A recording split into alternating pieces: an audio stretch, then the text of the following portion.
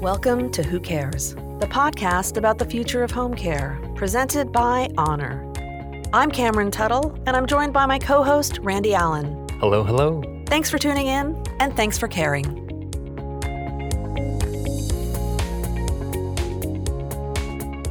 Today, our guest is Deborah Kahn. Deborah is a journalist by trade who has worked most recently at the Wall Street Journal as an executive producer. Deborah is the founder of Being Patient, a news and community platform focused on Alzheimer's and brain health. Welcome, Deborah. Thanks for joining us in the studio today.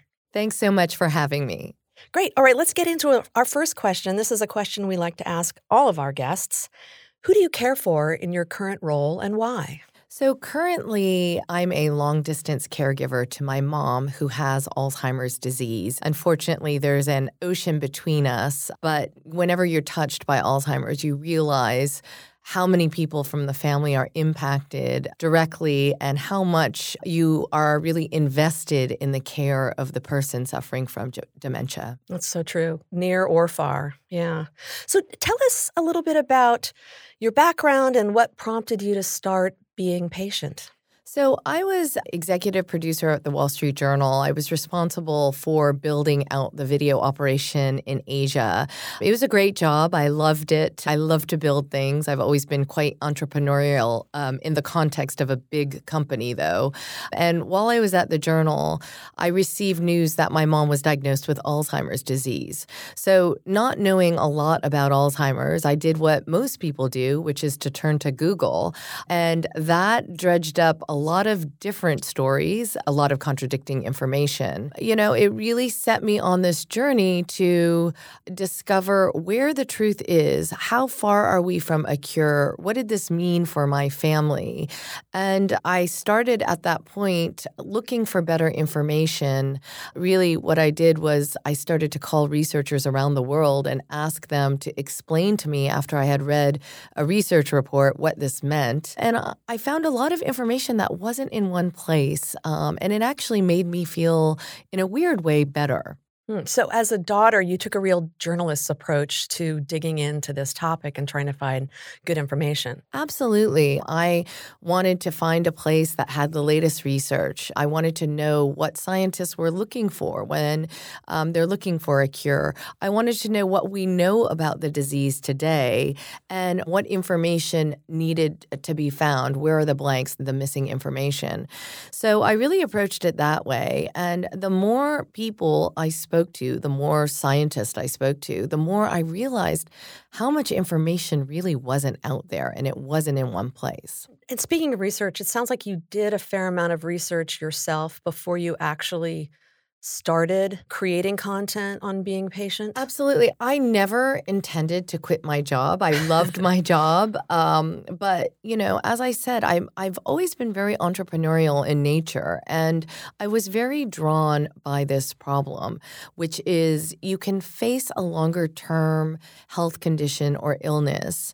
And people are really at the mercy of Google to understand what the latest is. And I thought, well, why isn't there an editorially independent site out there that stays with the story, that's giving people up-to-date information about the latest research? And then it set me on this journey. I decided, you know, some people thought it was a little rash, but I resigned from my job thinking, I wonder if I can disrupt the way that people are getting information. And the first thing I did, which was really nothing, I didn't launch the site, but I did 8 months of research. I talked to anyone who would talk to me, from caregivers to earlier stage patients to primary care physicians to researchers. And I really came to understand quickly that it wasn't only an information problem, but rather a connectivity problem that really was at the heart of people's angst. A lot of patients and caregivers stuck together because they didn't feel like they had access to the professional community to get the answers. They felt very disconnected from their PCPs. Interestingly enough, out of all of the caregivers or patients we spoke to, most of them were really upset with their primary care doctors. Not because their primary care doctors are bad people, but more so because they weren't getting the type of information they needed in order to cope. I mean, an Alzheimer's diagnosis is huge. It really is like, a tsunami that just devastates your family. Yeah. And, basically people are usually given a prescription of Aricept and said, I'm so sorry, there's not a whole lot you can do. But your life from that moment on has changed for the longer term. And, for me, I felt like to give people access to one another, to get the answers, and also to stay on top of the topic. If we were successful with Alzheimer's, there was nothing that was going to prevent us from replicating this model around other longer-term illnesses. What's so interesting to me, not only is the quality of the content on Being Patient so much better than what you typically find out there, I'm sure because it's created by professional journalists, but it also is a real community that connects other people, other families who are dealing with Alzheimer's and other types of dementia and brain diseases or brain injuries.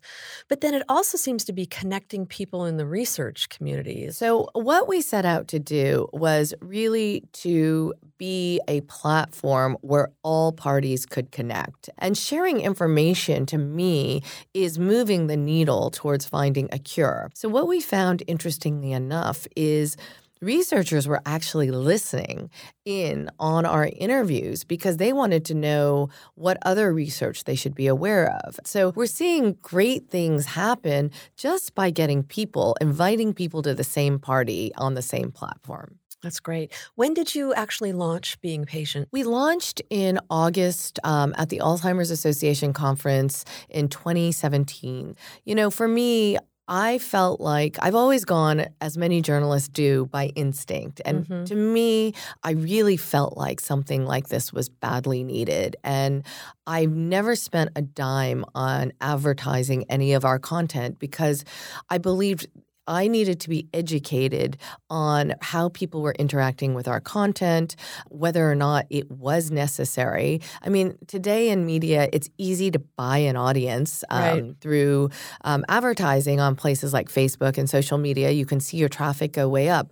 But how real is that audience? I was adamant that we don't put a dime into boosting anything we do because we need to know where the sweet spots are with information. We spend a lot of time delving into what people are looking for, where the conversations exist, what people are asking about. And I was blown away at how quickly we were able to grow audience and unique views. Well, you're covering a topic that is top of mind for a growing group of people. As we know, as the population is aging, more people are continuing to live longer lives. With that comes many diagnoses like Alzheimer's and other types of dementia. So there's a captive and growing audience of people looking for quality information out there. I'm always looking for great resources on not just Alzheimer's and dementia, but current information, news on the type of research that's out there. And I think that's one of the things that is so valuable to me about this website is it's a great resource. So, I mean, anybody out there who is looking to educate himself or herself or your team, beingpatient.com, a great resource. And things are changing quickly. I mean, what do you see happening that's changing quickly from your perspective, Deborah? Let me just say one thing to the beginning part of your comment. After we launched, there is probably not a day that goes by where I get an email from someone who knows me or a friend referring another friend to me because they've just gotten a diagnosis or they're beginning to worry about their mom or their dad or a loved one. And for my own personal world, I have come to realize just how big this problem is. I mean, you can read the statistics and we know, by 2030, there may be as many as 130, 150 million people around the world. We know that through the aging demographics. But when you feel it within your own personal realm, how many people call me and say, I'm worried about my mom. When should I worry? What should I do? You understand just really what a tsunami is coming towards us. They call it the silver tsunami. And I really feel there's a lot of truth to that. Yeah. And I mean, there's some great information out there on most of the disease foundation sites. but they may not be as good as staying up on the current news.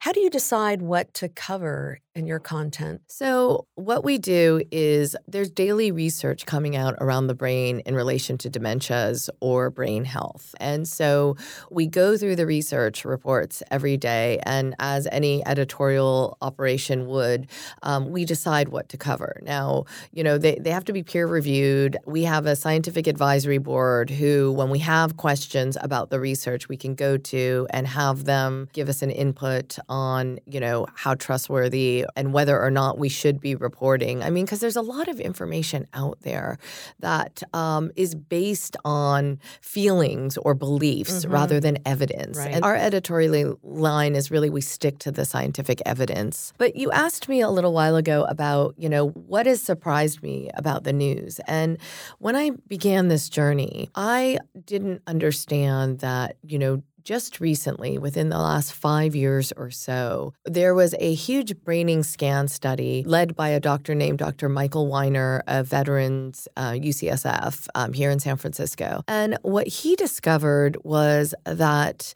the beta amyloid plaque, which is presumed to be the first hallmark of Alzheimer's disease, the plaques in our brain, actually appear as much as 20 years before you'll ever see a symptom. So what this did was it shifted a lot of the focus on, is there ways to prevent Alzheimer's? Can we kick the can down the road?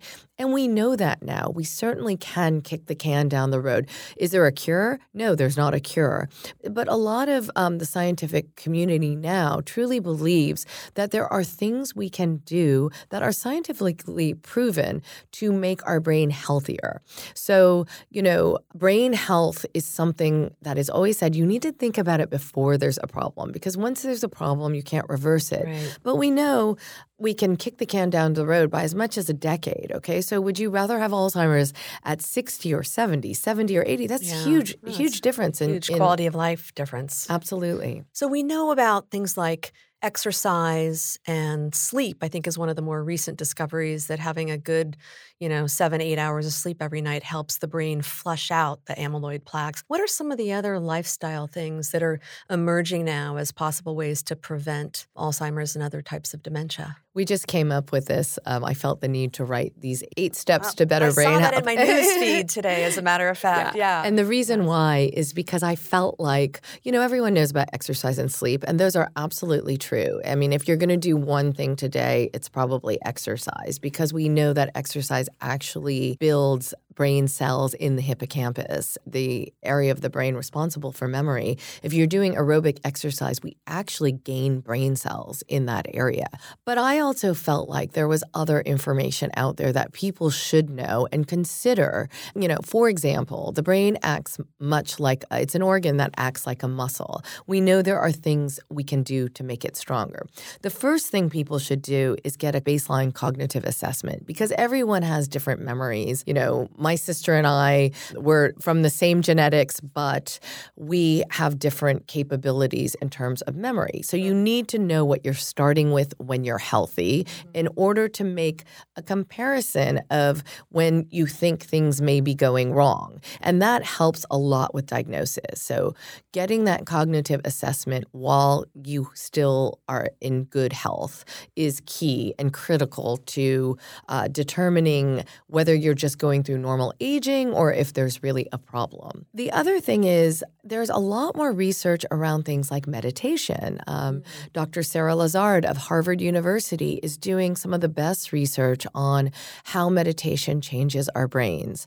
She's found there's been, research where, not only like regular meditation is actually adding a mass to our hippocampus, much like exercise. I mean, so if you don't like to get out there and go running, then meditate. Because it's certainly it's perfect for the non-athlete, sitting. Yeah, absolutely. And then there's this area in the brain called pons, which is where neurotransmission starts. And they found a direct connection between the health of the pons region to meditation. So the benefits of meditation are increasingly being discovered today based on research. Now, Dr. Lazar is doing some great research now on if it's possible to reverse early stage memory loss, so mild cognitive impairment or early stage dementia through meditation. And that's kind of the next phase of our research.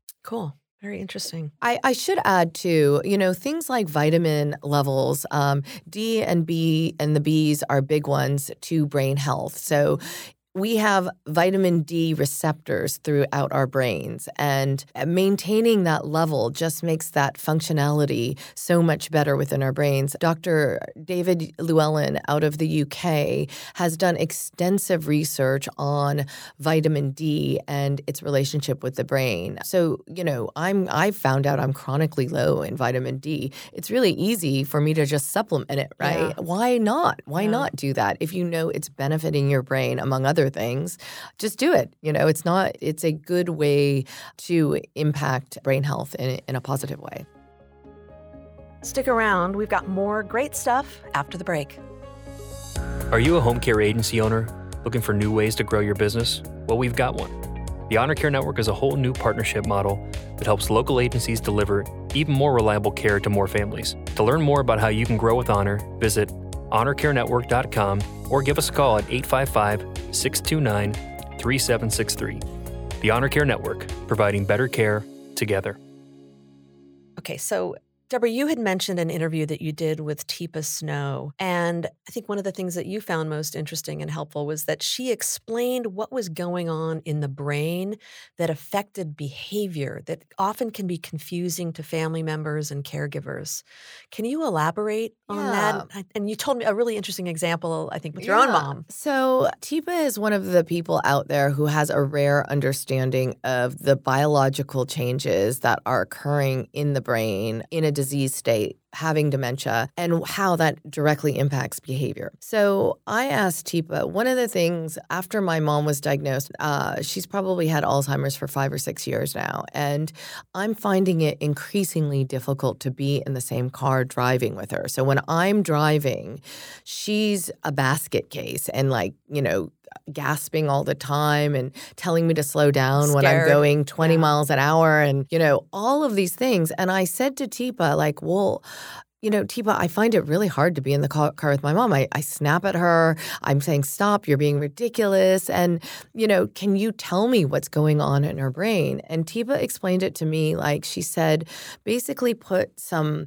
blinders, hold your hands up to your eyes and cover your peripheral vision. And she said, that's what your mom's vision is right now. Her peripheral vision is diminishing. And so what happens is when you see things in motion or things coming at you, they're amplified because you don't have peripheral vision anymore. You sort of don't see them coming. It's really fast right in front of you. It's like tunnel vision and it's coming at you. And so it's amplified, right? And as soon as she described it in that way, I could understand. And I will treat her gasps with much more compassion than I had in the past. It was more frustration and fear. I'd be like, Mom, you're freaking me out. I'm going to get into an accident if you keep doing this. But now I can understand it. And I've done things like I put her in the back seat because she's much calmer in the back seat than sitting in the front seat and seeing so many things coming at her. So just little adjustments. But for Teepa to explain that to me, it was really helpful for me to deal with the situation in a much more compassionate way. Yeah, well, understanding what's actually going on in the brain, what changes are happening in the brain, and how does that affect behavior, I think can be an invaluable tool for family members or professional caregivers who are supporting someone living with dementia. Yeah, and I think one of the hardest things about dementia is what surprised me the most with my own personal experience was it's this disease where some days you're like, oh, they're not doing too badly. They're doing really well. And then there's other days that you're like, oh my God, what's happening? And it's this, just up and down all the time, even from the earlier stage to the middle stage to a later stage. These swings in behavior really catch you off guard because you feel like at points you feel, oh, there's hope. She seems so much better today. Yeah. And you think, oh, well, maybe she's not as bad as I thought. And then another day will send all those hopes crashing. Well, then the idea of fluctuating cognition, which is something I didn't know anything about before my relative was diagnosed with Lewy body, it's a really interesting idea. And until you understand how it affects someone, it can be really confusing. I think the best analogy was it's like a lamp with a loose connection. So some days the light can be working just fine. Some days it cannot be working at all. And some days it's flickering as if the wire connection isn't quite solid. So I think many types of dementia are also like that. And that's what that fluctuating cognition thing is about. And I mean, one of our most viral articles, it was written by a friend of mine, Yasha Kotterman. Her mom also had Alzheimer's, but she was further down the road than I was. And her mom sadly passed away over a year ago now. And after her mom passed away, we had, a really long conversation. And she said to me, I looked long and hard to find out how my mom was going to die. And I couldn't find the information. And so she told me all of this information about what she went through and what she wished she had known. And I said to her, Yaskia, you have to write this because I've looked for that. And I'm at a much earlier stage. You've looked for that. And before you were facing the end, that means probably everyone in between is looking for that information. So she wrote this article. Within the article, she describes within the final stage of her mom. Her mom, they had an assisted living community, and she's Dutch, so in Holland. And they all went back. They were living in different parts of the world, and the whole family was by the mom's side, believing that this was the last stage. Her mom was a concert pianist and suddenly stopped playing because, you know music you can play for a very long time. So they took this as one of the first signs that this is probably the end. And, as they're sitting there around the mom's bed, she describes the time where her mom kind of comes through. She starts to eat again. She could tell that the sparkle came back in her eyes. She could tell that she's knowing who's around her. And then they thought, that's odd, well, maybe this isn't the end. Maybe this is just yet another fluctuating, time from going from bad to good. In fact, her mom died several days later. But the fact that at the end stage of this disease, that she's experiencing something that people are in the middle and at the beginning stages, to me, made me think, I bet by the time hospice arrives, no doctor is paying attention anymore. The patient has already really been written off to this is the final stage. So that's when hospice kicks in. Mm-hmm. However, the fact that she was having this experience where her mom kind of came to for a little bit in the final week of her life made me think, is there something that we should know about this? I mean, should this type of information be considered by researchers because of how complex the brain is and actually how little we know about it? Such a rich topic, so many things to be exploring. Deborah, you use a lot of video on your site. Talk to us a little bit about how you use video and why it's so important on your site. When we interview someone, we invite our audience to join in. They can either leave a comment, they can write to us beforehand, or they can participate live. Like during the video. During the video. Mm-hmm. And to me, that was critical to offer to our audience because we want their questions to be answered. Not only questions we have, but questions they have. Right. So, for example, diagnosis is a huge problem. Most people are given, you have MCI, mild cognitive impairment, and that's really the beginning of their journey, but they don't really know what to do with that. A lot of doctors don't want to diagnose with Alzheimer's because they think the patient loses hope and, why tell them they have Alzheimer's? Hold off as long as possible is what we found a lot of doctors felt like.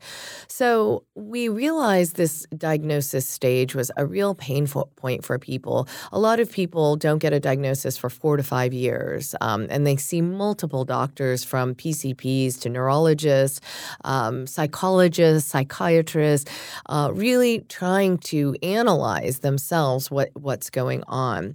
So one video, and just to demonstrate the strength of these talks, we had a gentleman by the name of Mike Belville on, and he was misdiagnosed with early onset Alzheimer's, only to find out several years later that he in fact had Lewy body dementia. Now, we asked Mike, now that he knows he has Lewy body dementia, how did he understand it to be different than early onset Alzheimer's?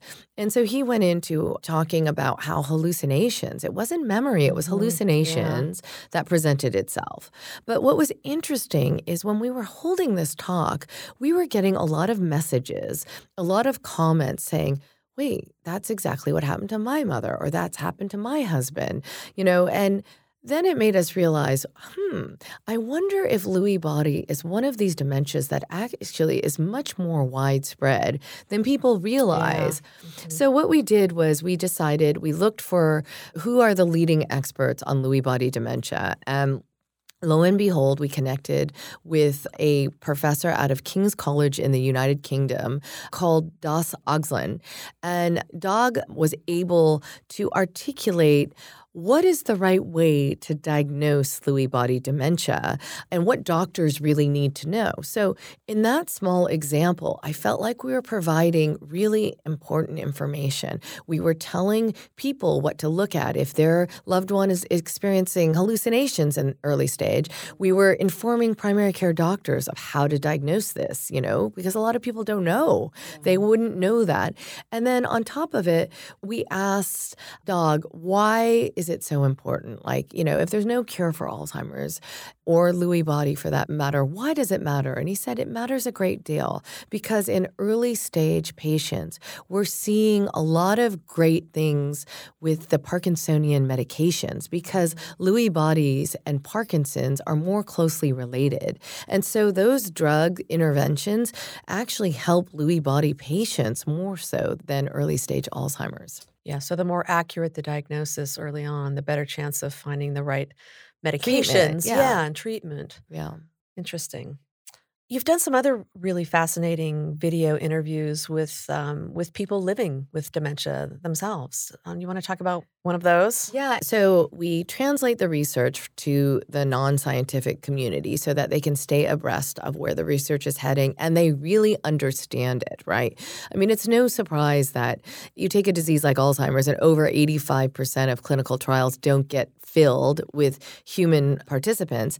The reason for that, I argue, a lot of it is geographical and whether they, meet the requirements. However, we found in our research that most people don't understand, caregivers and people with dementia don't understand a lot about the research because no one's bothering to explain it to them. So that was one critical area.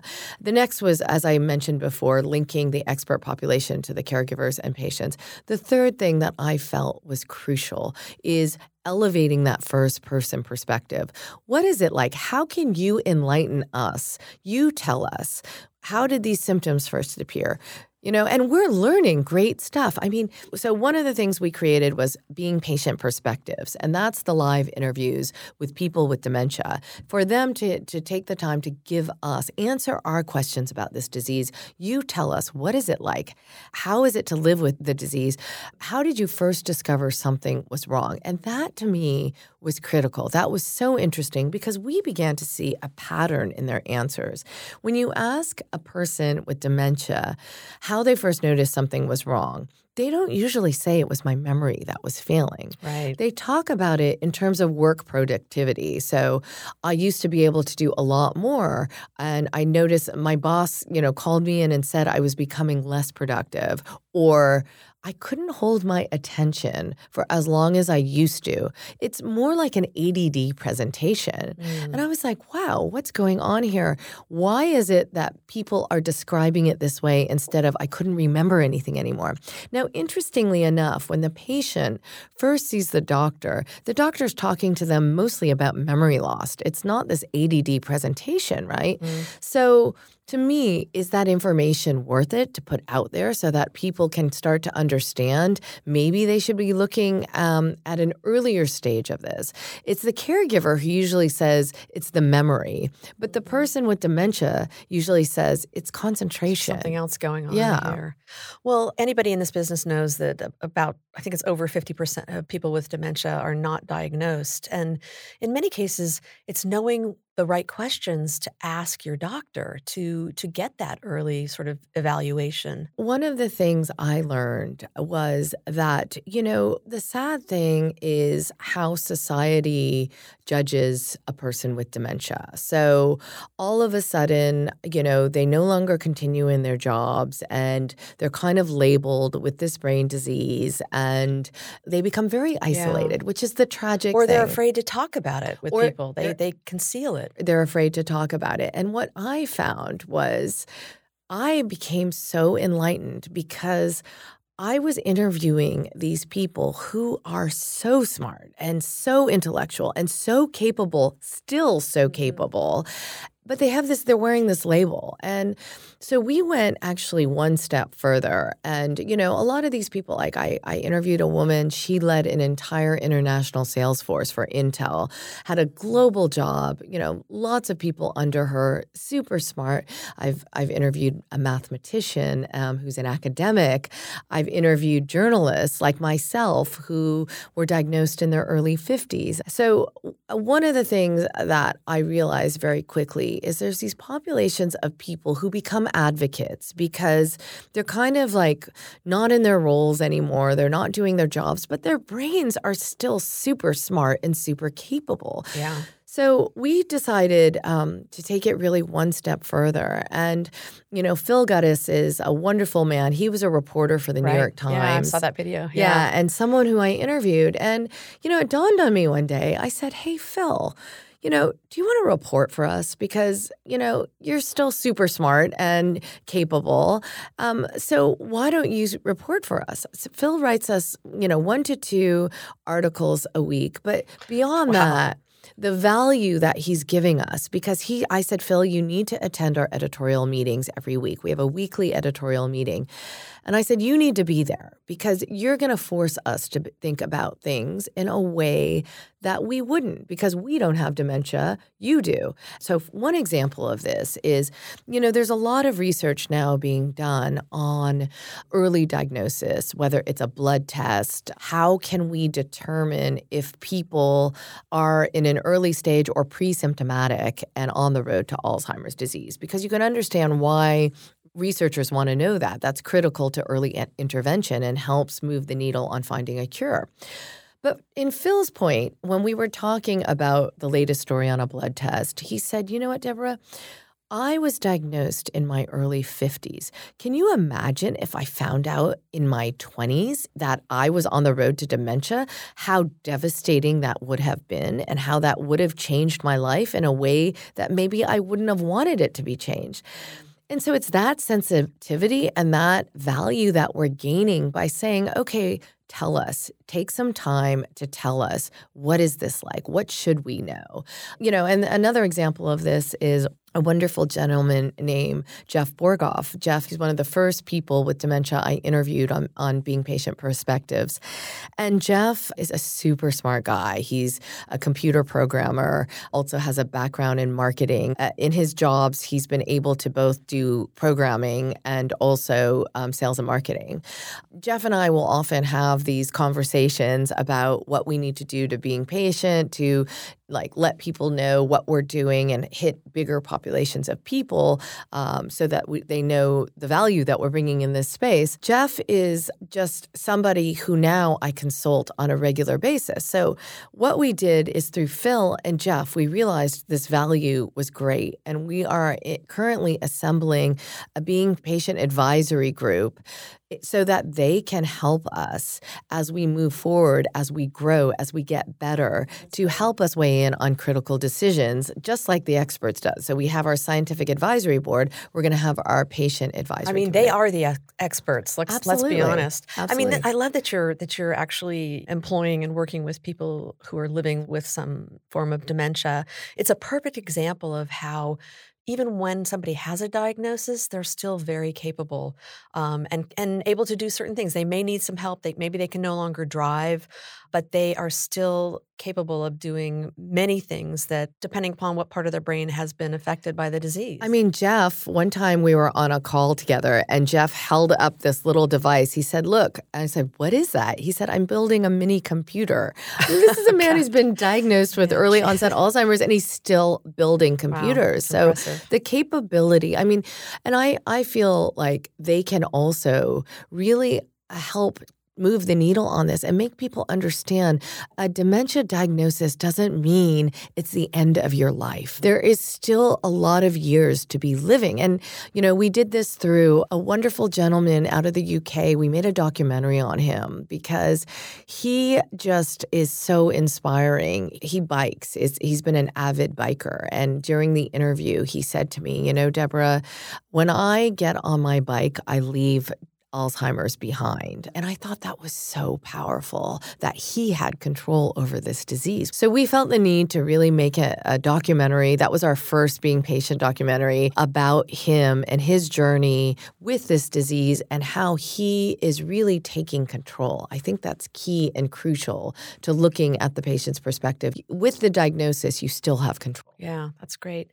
So talk a little bit about the audience. Who is showing up on your site and in your community? What types of people are attracted to Being Patient? So not surprisingly, the majority are caregivers like myself, but it's a mix. It's interesting. It's a mix of people who have personally been impacted by Alzheimer's, and it's also a mix of people who are professional caregivers.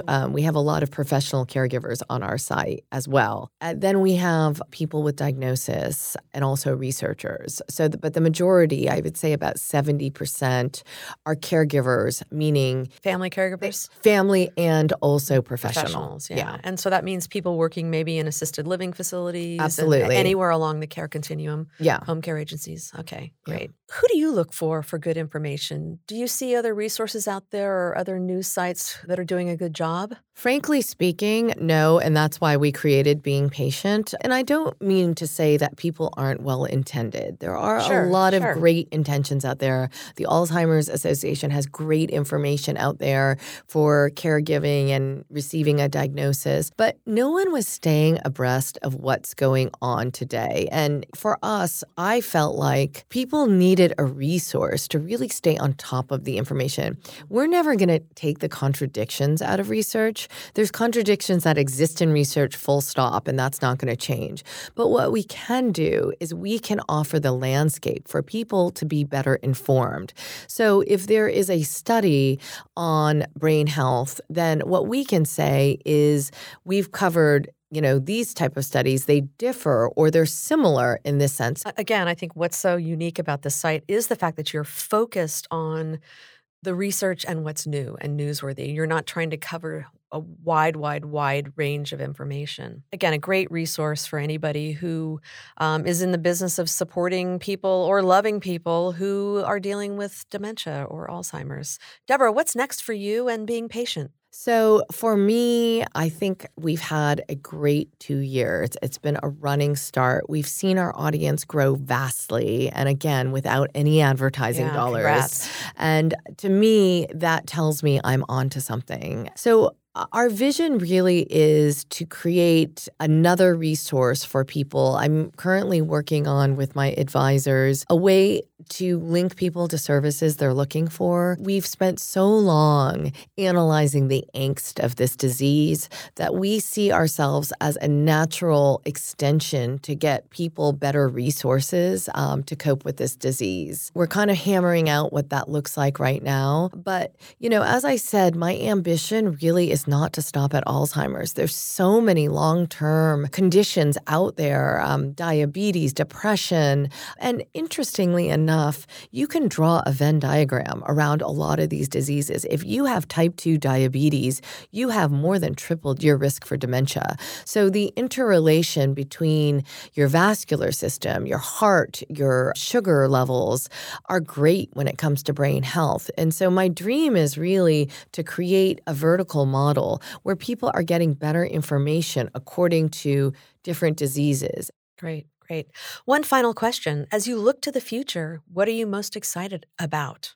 I think I am most excited about the ability through information to help people cope with the disease and caring for their loved ones. I mean, I've seen it within my own family. Caregiving is hard. It's hard beyond belief. And it doesn't matter how patient a person is, how kind a person is.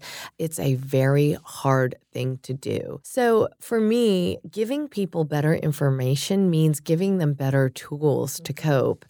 And, if I could leave this planet doing one thing, it's using my journalism skills to really move the needle and help people in this space. Thank you so much. So again, for our listeners, if you're looking for a terrific resource on Alzheimer's research or other things related to brain health, I urge you to check out beingpatient.com. That URL will also be in our show notes if you're interested in tracking it down. Deborah, thank you so much for joining us today. This was a really, really interesting interview. Thank you so much, Cameron. I so appreciate the coverage and letting more people know about Being Patient. That's it for today's episode. Thanks for listening, and thanks for caring. Check back soon to catch our new episodes, or better yet, subscribe to the Who Cares podcast on iTunes. And speaking of iTunes, if you enjoyed this episode and found it helpful, we'd love if you rated and reviewed us on iTunes. Your rating helps other podcast listeners who care about the future of home care find us and get in on the conversation.